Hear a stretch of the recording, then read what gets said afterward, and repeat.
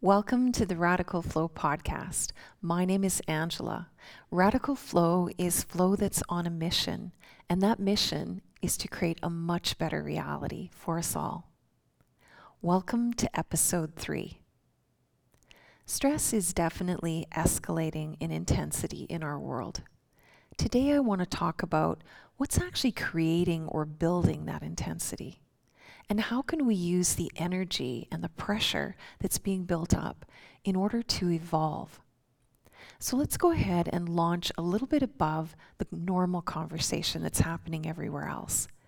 And instead, let's take a radical flow view of things. Grab your coffee or tea, get really cozy, and let's dive right in. I want you to imagine that in front of you is an earthen pot. Within that pot is water, and fire is now heating that water. Soon, steam starts to form, and it rises up into the air. And as it goes higher and higher and higher, eventually it goes right off into space. What I've just described for you and what I've painted as a picture is really what's happening in your body with the elements. And there is a really good reason why knowing this analogy and understanding its dynamics will really help to not only alleviate the pressure and the intensity that's building, but also direct that energy toward outcomes that will create a much better reality for yourself and all of those around you. So let's dive in and unpack this idea. Science is always telling us that we are made from these 5 elements. And the Hindu chakra system further takes that into the alignment of the spine and how each of those chakras is an access point to one of these elements. If we drop right down to the bottom of the spine at the root chakra, this is the earth chakra. We know that the earth chakra is that garden bed of our mind where all of our patterns and programs and conditioning is planted. There's seeds we've inherited and learned, ready and waiting to express their potentials with sort of preset opportunities. Being in this earth chakra really grounds us in this individuated form and gives us an experience of being separated from the whole as an individual. As we rise up a little higher into the sacral center, we start to access the water element. And water is essentially energy that's in motion. And as this energy flows across the earth element, it starts to pick up the flavor of who we are in this conditioning and what we want to create. And the water movement gives us this desire to express ourselves, to show up as who we are, to start connecting with other individuals, and to create. And as that happens, we rise a little higher in the spine to the solar plexus and start to access the fire element, which has the power to convert that water into steam and further send it up the spine. When we enter this solar plexus area, we're also moving from connecting with individuals to now connecting with groups of individuals, community, the collective, our peers, power and authority. And here we get to kind of measure how what we're going to express or create is going to fit into the world.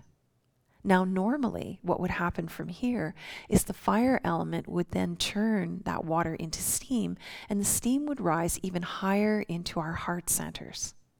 From our heart centers, we would then send that steam even higher in the form of sound current to the throat so it could emanate out into space and communicate with the universe who we are, what we want to create, and how we want to connect.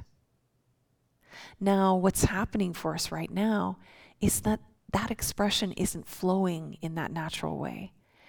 Why?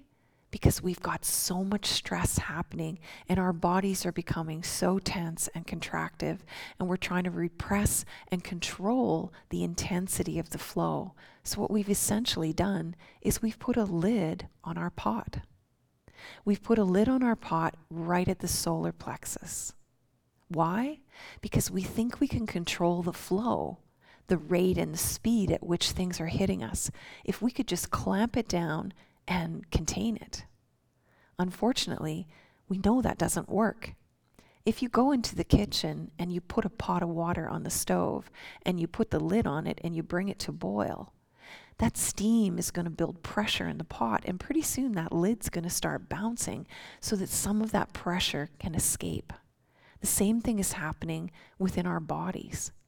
As we keep that lid over the solar plexus, all these desires to express, to connect and create who we truly are now kind of blurping out at the solar plexus, moving horizontally out into the collective.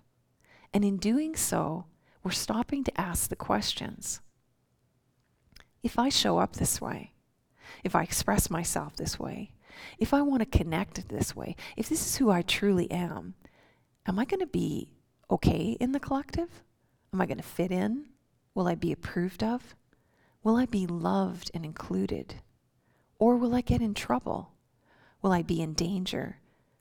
Will I be safe? All these questions are coming up.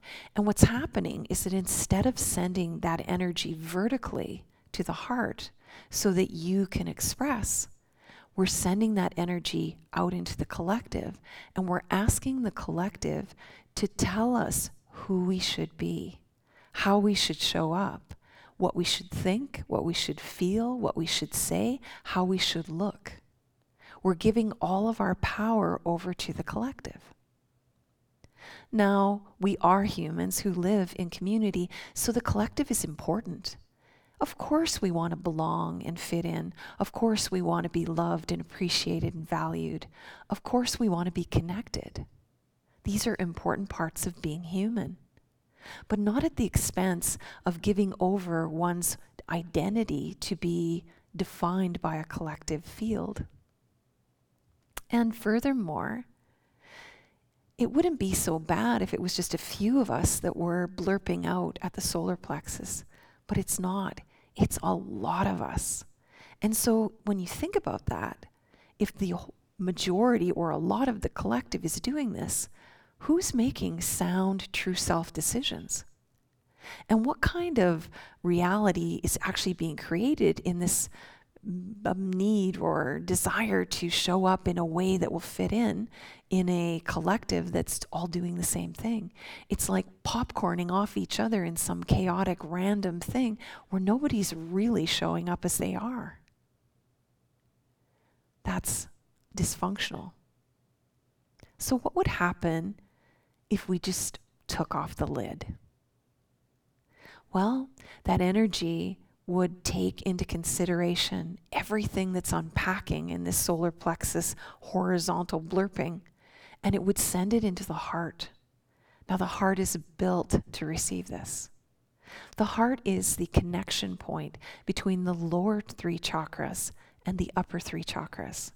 The lower 3 chakras are the denser elements that kind of define and hold our individual state, our human experience, who we are, how we want to connect and create, and how we want to interact and contribute to community. The upper 3 chakras are more associated with our consciousness, our soul, our spirit, the part of us that is infinite and connected to everything. And in truth, where we really fully connect to the collective. And so the heart is the bridge between the two. The heart is neutral. The heart is aware. The heart is that sweet spot where we can let the what is of the lower chakras completely unpack.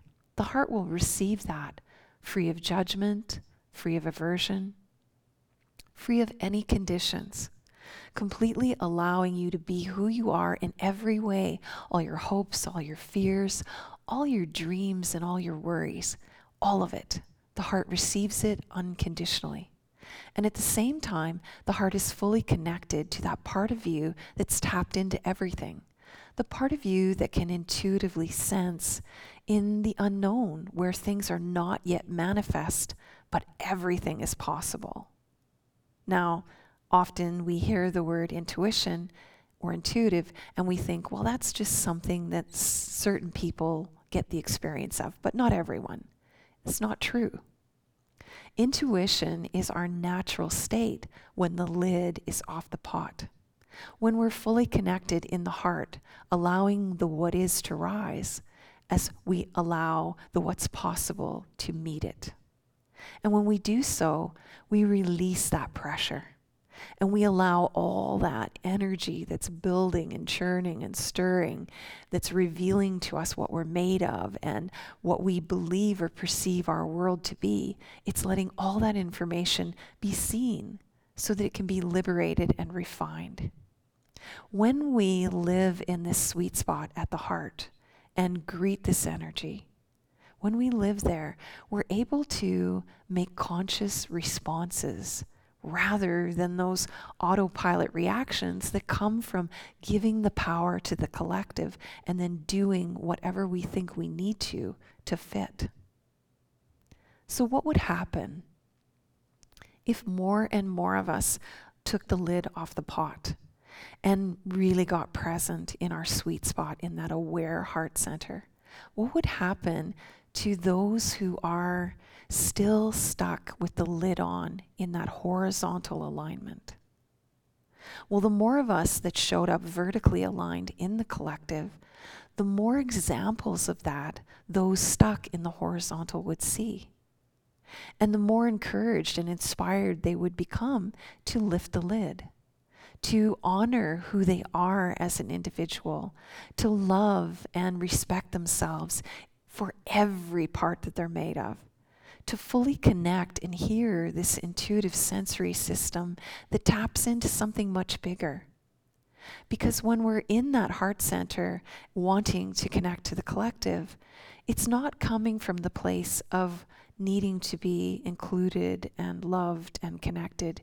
It's coming from the place of loving and including and connecting. We become the ones creating the environment that we seek. And the more and more of us that do this, the more and more we will inspire others to do the same. When I work with clients, they always in the end come back and say, finding my sweet spot changed my life. Because finding the sweet spot allows you to still deal with the stress, to still go into those places where you're anxious and panicky and worried and where you feel a little unsafe or threatened. You can still go to those places, but you're with yourself. You're aware. You're witnessing. Free of judgment, full of compassion and love for self, allowing yourself to really unpack what's there instead of trying to suppress it or avoid it or impair it or just put it out of your mind.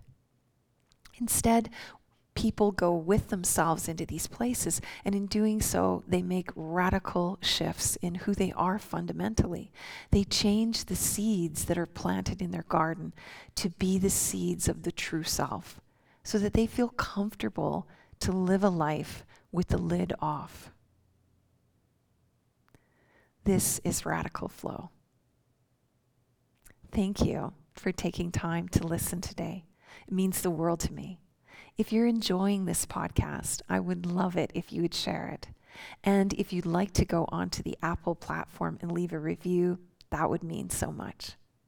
Have yourself a most amazing day. And until next time, enjoy the flow.